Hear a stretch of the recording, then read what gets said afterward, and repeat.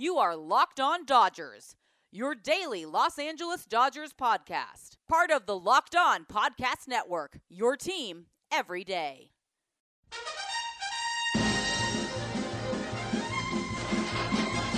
So I say D, I say D-O, D-O-D, D-O-D-G, D-O-D-G-E-R-S, team. Yo, Dodger fans. Welcome to Locked On Dodgers. We are part of the Locked On Podcast Network, the #1 local sports daily podcast network. Locked On, your team every day. This is the daily podcast covering the World Series champion Los Angeles Dodgers, bringing you the smart fans' perspective on our boys in blue. I'm Vince Samperio of Chavez Ravine Fiends, here for the first time in 2021 with my buddy and co-host, Jeff Snyder of Baseball Essential. Jeff, we are in a new year. Yeah, Happy New Year to you. Happy New Year to all our listeners. And, as we're recording this on the night of December 30th, I hope we both actually make it to the new year so that this is a false advertising. I would hope so. I would hope that's the case. We told you yesterday, but we are back. We got more questions from you guys. You guys gave us a lot of questions and made our New Year's easy. So we are going to get into that. But first, a reminder to subscribe to Locked On Dodgers wherever you get your podcast. When you get in your car or if you're at home, tell your smart device to play podcast Locked On Dodgers. All right, Jeff, let's just jump right into this. Why don't we? Sounds good. All right, so let's go. Question from Tony Gonzalez at MLGCat282. He asks, which method is more likely for Friedman to get the right-handed bat he's been wanting all offseason, via trade or free agency? Yeah, at first, when I first read that question, I thought I knew the answer. And then a minute later, I thought I knew the answer, but it was the other answer. And then a minute after that, I realized I have no idea because, really we're talking, there's Justin Turner, there's DJ LeMahieu, but then there's also Chris Bryant or maybe even Nolan Arenado or, there are options available or possibly available through both routes. And I think the most likely is free agency, but I also wouldn't be surprised to see them do some of both, or at least kick the tires on both. I think it's ultimately going to come down to the price, and obviously free agency, the price only involves money. When you're trading for somebody, it involves both money and prospects usually, and so for that reason, I think free agency is more likely, and also possibly because I think Turner and LeMahieu are maybe better fits than some of the guys who might be available on the trade market, possibly. But yeah, I could go either way. Neither one would surprise me, but I think free agency is more likely. Yeah, I'm on that board. I don't think they pull the trigger on any big names.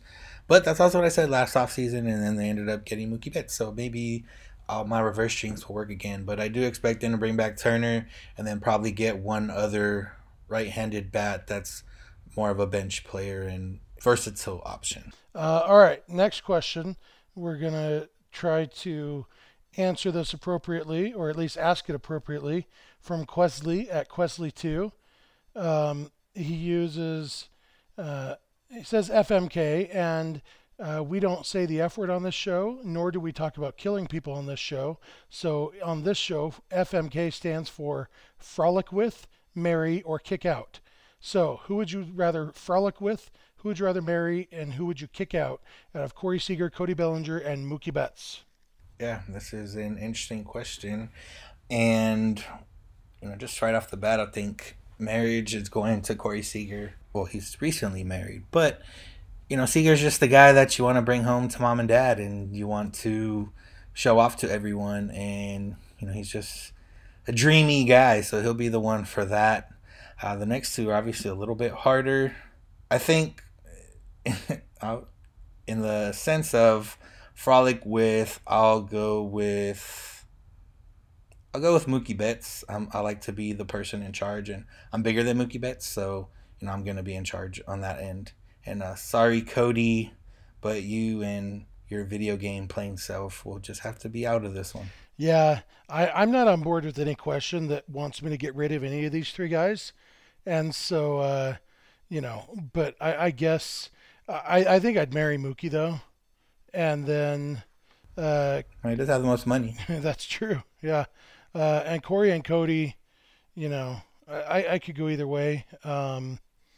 But yeah, I want to keep all of them. I'm just going to marry all three of them. There, I make the rules. That's 2021, whole new rules this year. And in FMK, Jeff is allowed to just M all three of them. So I am marrying all three guys. Hey, you pulled the old Utah card. Yeah. I don't know how Utah it is for one guy to marry three guys, but at least the numbers line up with some form of Utah history. Yeah, exactly. All right, that'll do it for the first half. We're going to come back and answer a few more questions, so make sure you keep it locked on Dodgers. All right, right back into these questions. You guys gave us a lot of good ones, so let's go with Ernie Valles at Ernie_V1855. He says, any word on the cost for Blake Treinen? Are the Dodgers in on him? I haven't heard anything about Treinen at all. Haven't heard any rumors about what he's looking for. I definitely think the Dodgers are in on him. I think the relief pitcher market I think there's a lot of guys available, but not a lot of top tier guys. And so I think Treinen's just kind of just waiting to see what develops in the market. And I think the Dodgers, it makes sense for him to return to the Dodgers. He seemed happy with the Dodgers, but obviously everybody seems happy when they're winning a World Series. And so, for his part, having a say in where he goes, I'm sure he'd be happy coming back to the Dodgers, but ultimately it's going to come down to who wants to pay him. And I think, maybe being reunited with Liam Hendriks in the Dodgers bullpen, former A's teammates, might be a fun thing. Yeah, I don't know. We've talked on yesterday's episode about Liam Hendriks and the Dodgers getting him, and part of me thinks they wouldn't get both Hendriks and Treinen, but there's another part of me that thinks, why not? And so, until I hear otherwise, I'm going to assume the Dodgers are in on Treinen and that they have some sort of advantage in that sweepstakes. Yeah, that's what I was literally about to say. If the Dodgers are probably in on him until they're not in on him, that means somebody paid more than they wanted, or they end up getting more than a couple arms, and then he just kind of gets squeezed out in that sense. All right, next question from Kevin at BlueGoon82. He says, I know the Dodgers are still the team to beat, even after the Padres moves, but the Padres are closing the gap.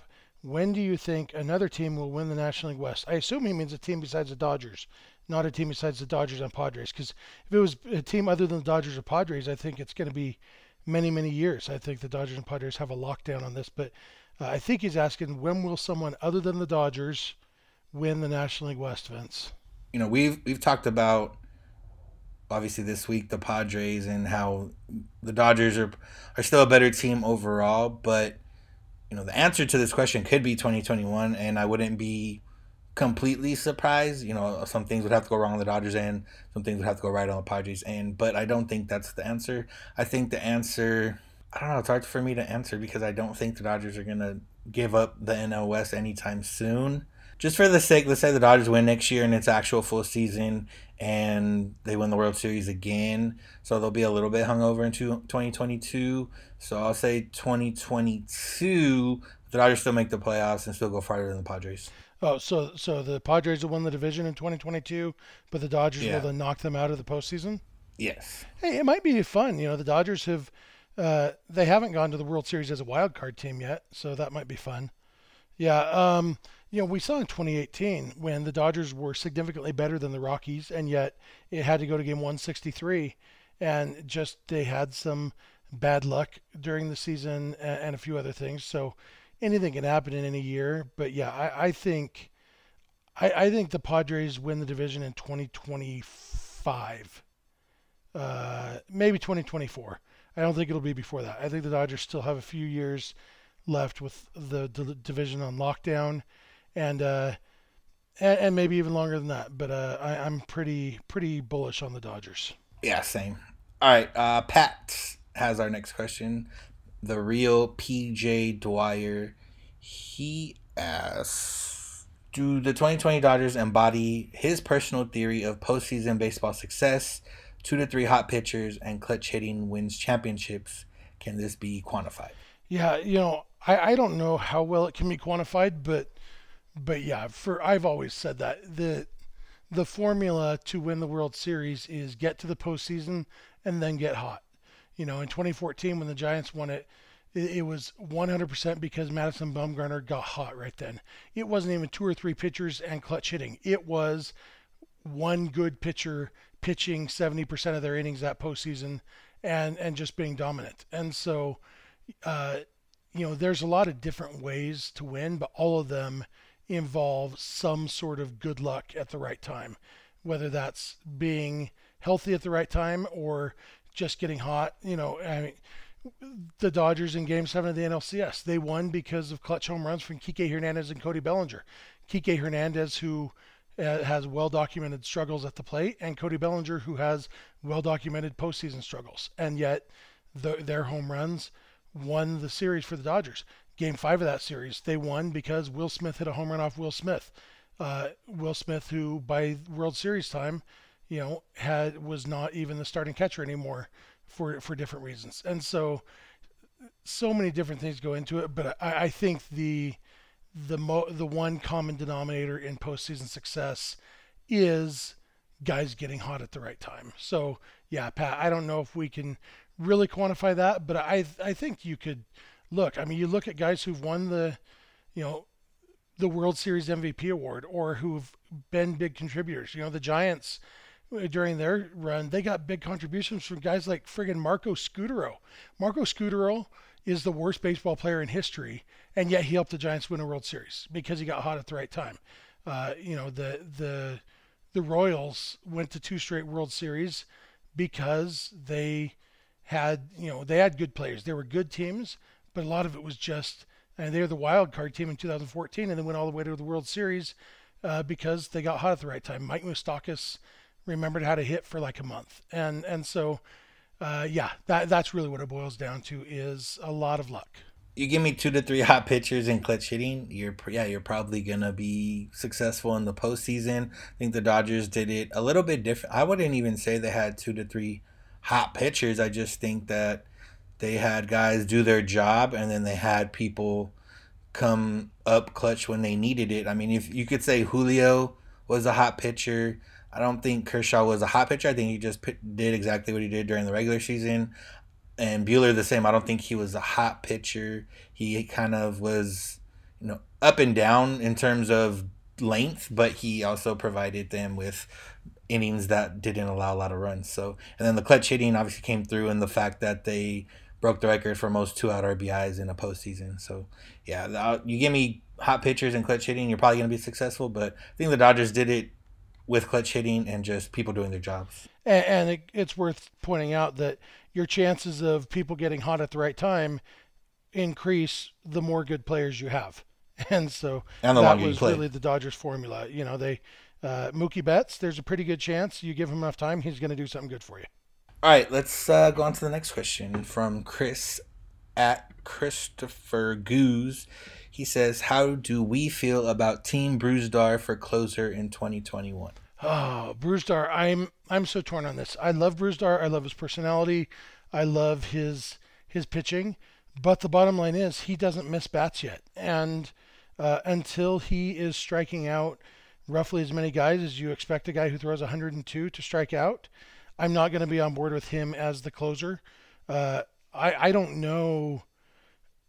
I don't know what the Dodgers can do to get him striking out more guys, because I really do think I think I've talked about this on this show before.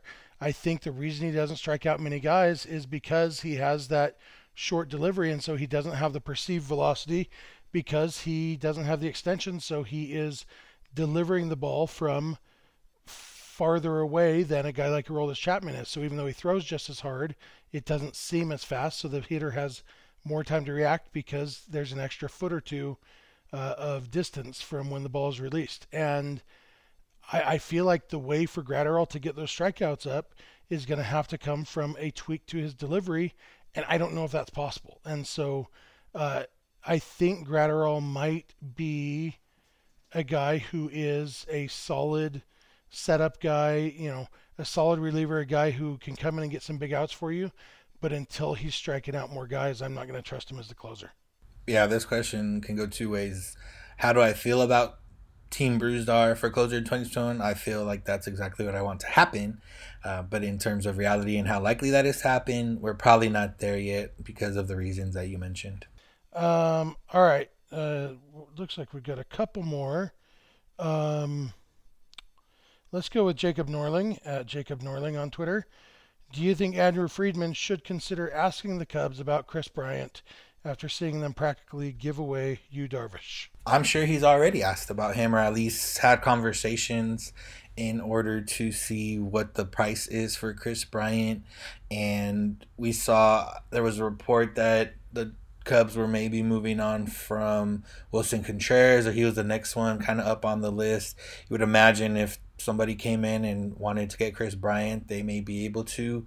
The Cubs new GM or president, whatever he is, Jed Hoyer, said that they're still trying to be competitive, but they're kind of extending the window of when that's going to be. And that's kind of him just – the only reason he can say that is because the NL Central is so bad that they can give away a couple of these guys and still be relevant in that division just because there's not any good teams.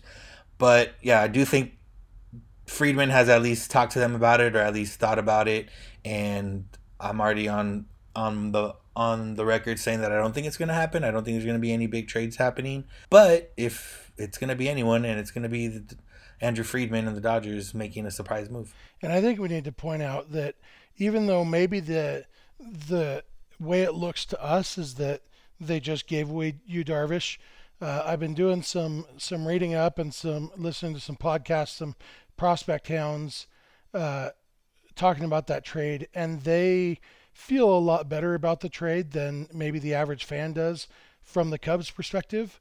The thing is, the guys they got are mostly really young. Like at least 3 of the 4 prospects are younger than 20, and so they're guys who we haven't heard much about yet, but they all have potential to turn out to be really good. And so I don't think this was a straight salary dump by the Cubs. And the only reason that's worth noting is because setting expectations as Dodger fans, if we go into it thinking, oh, they're just shedding payroll, they gave away Yu Darvish, that's going to set unrealistic expectations for what the Dodgers might have to give up if they did trade for Kris Bryant. Obviously, if the Cubs really do want to get rid of Bryant's salary, the cost would be less, but it's not going to be a case where they're just giving guys away, because I don't think that's what they did in the Darvish trade, and I don't think that's what they would do in a Kris Bryant trade.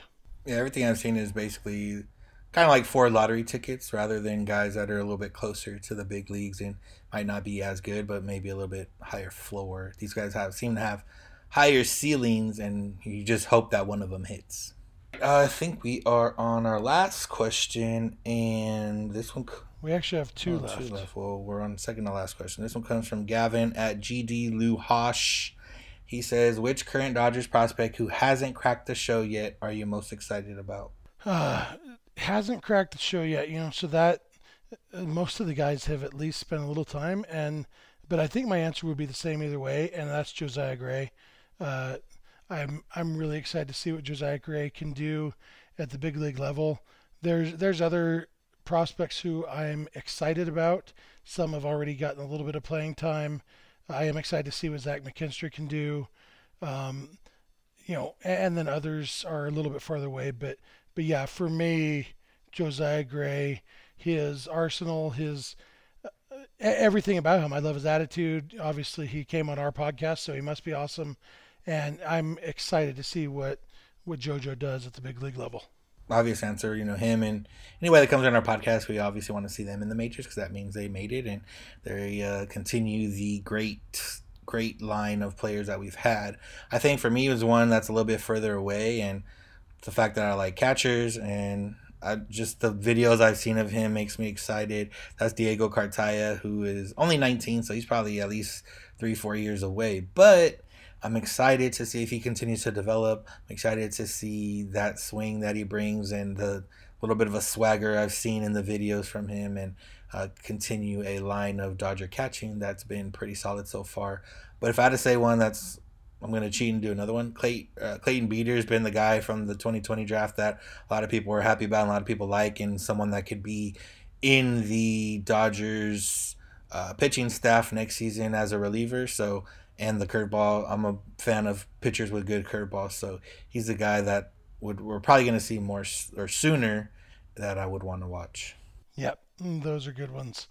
All right, and now our last question is from S.California at Fight on California, but the 4 in California is the number 4.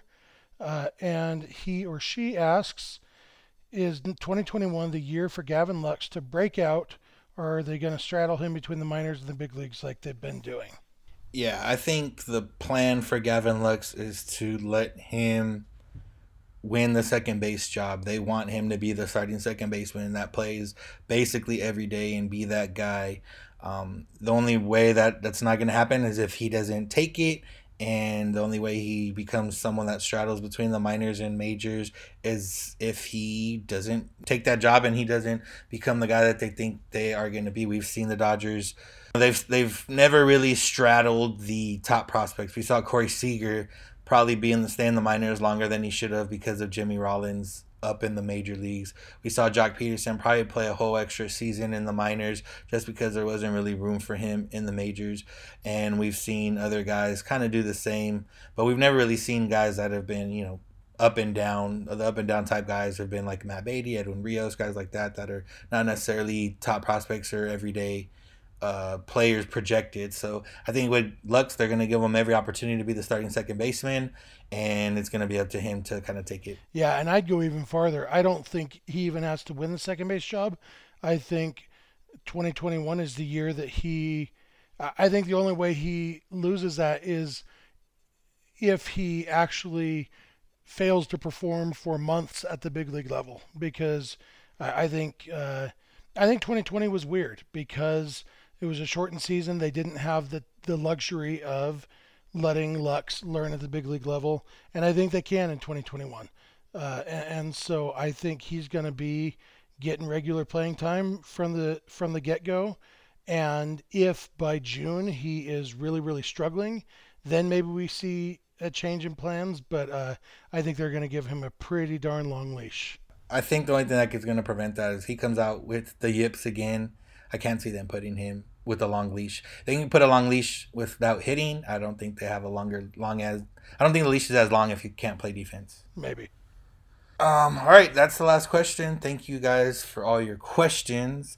That'll do it for today's episode, unless, Jeff, you have anything else? No, it's first episode of a new year, first of roughly 260 for this year that you'll be getting from us. So, we always enjoy talking with you guys.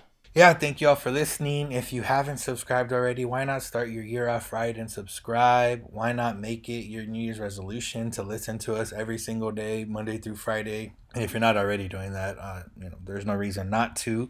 There's going to be a lot of stuff going on, hopefully in the next few months. If not, spring training is right around the corner, and we'll be back talking about the 2021 season. So make sure to do all that. Subscribe, rate, review, all that good stuff. Follow us on social media, Twitter and Instagram at Locked On Dodgers. Jeff is on Twitter at Snydog. I'm at Vince Samperio. Other ways to get a hold of us, you can do email, lockedondodgers@gmail.com, or phone call, voicemail / text at 323-863-5625. We're here every weekday morning, and we hope you'll be with us when you get in your car, or if you're at home, tell your smart device to play a podcast, Locked On Dodgers. And remember, you don't have to agree, you just have to listen. Have a good one. We'll talk to you on Monday. D. I say D-O. D-O-D-G-E-R-S. The team that's all heart and all thumbs. They're my Los Angeles, your Los Angeles, our Los Angeles. Do you think we'll really win the pennant? Bye!